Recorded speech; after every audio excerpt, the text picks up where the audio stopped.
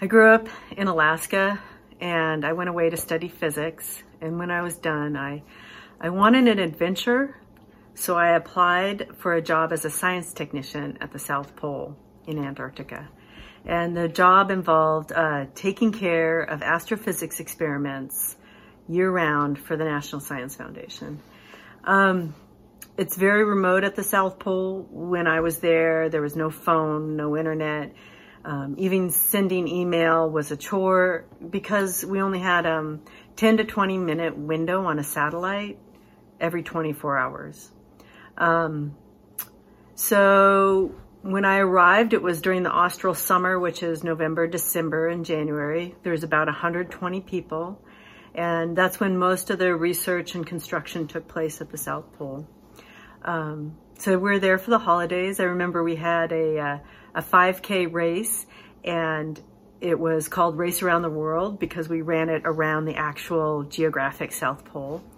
I didn't win. So after the austral summer, the station closes and there's no flights in or out for the next 8 or 9 months, and it's just the Winter Rover crew, which is about 20 people.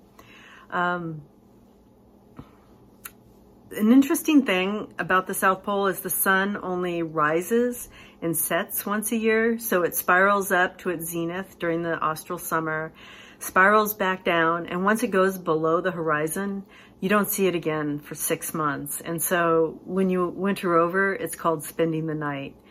And once the station closed, it was just the 20 of us or so, and we all had our winter over tasks, but one of the tasks was to remodel the galley, which is where we cooked and ate our food.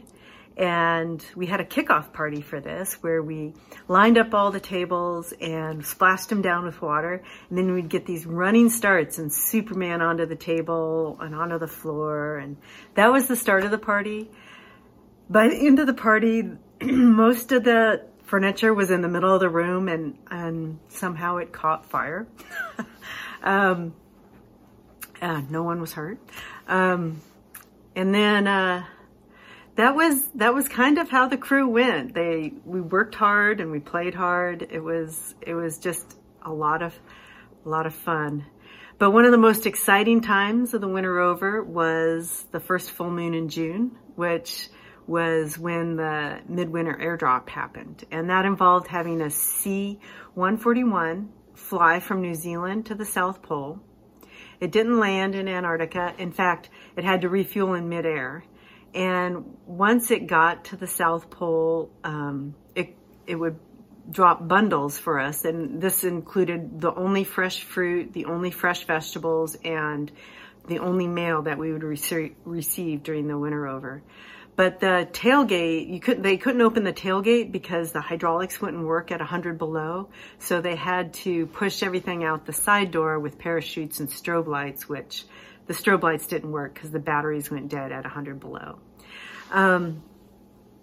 My job for that airdrop was to operate a tracked loader with a bucket attachment. So like a Caterpillar loader with a bucket. And I would, bring it out to where one of the ground crew had found a parcel or a bundle, and they would wrestle it into the bucket, and then I would bring it back into the galley where it could be unloaded in the warmth. And all in all, that whole experience, the whole winter over, was the adventure I had been hoping for. And I was so enthused about that year that I decided that I wanted to do another. And I wasn't the only person on that crew that felt that way. Several people signed up for a second winter over. And a year later, we all arrived, we were all again at the South Pole together. But right away, I could tell that the personality of the crew had changed. And although I had made good friends with everybody on this second crew, the average age was older. So it was a little more sedated. There was a number of people whose career it was to work in remote locations and then move on. And they were very insular. They kind of kept to themselves. And finally, a lot of couples formed. And they were either off being romantic or they were fighting, and I didn't want to be around them. So consequently, I found myself alone a lot. I was, you know, alone all the time almost. It seemed I'd get up, go to breakfast, see a few people, then I'd go to Skylab, which was where a 4-story building where the astrophysics experiments were housed. I'd come back for dinner, I'd see a few more people, then everyone would disappear and I would be by myself, either watching a movie, reading a book. I even learned to knit.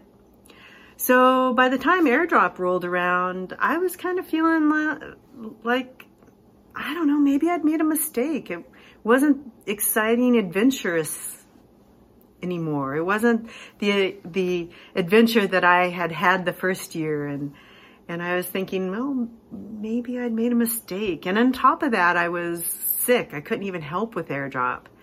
So instead, I climbed up Skylab, up to the roof of this 4-story building, and I looked out over the polar plateau, and it was flat and white in every direction. The mechanic had put out burn barrels with fuel in them and lit them on fire.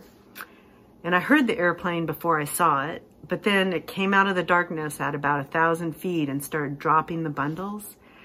And I thought, that plane, those people in it, that's the outside world. That's where I'm going to get to. I will make it out of here.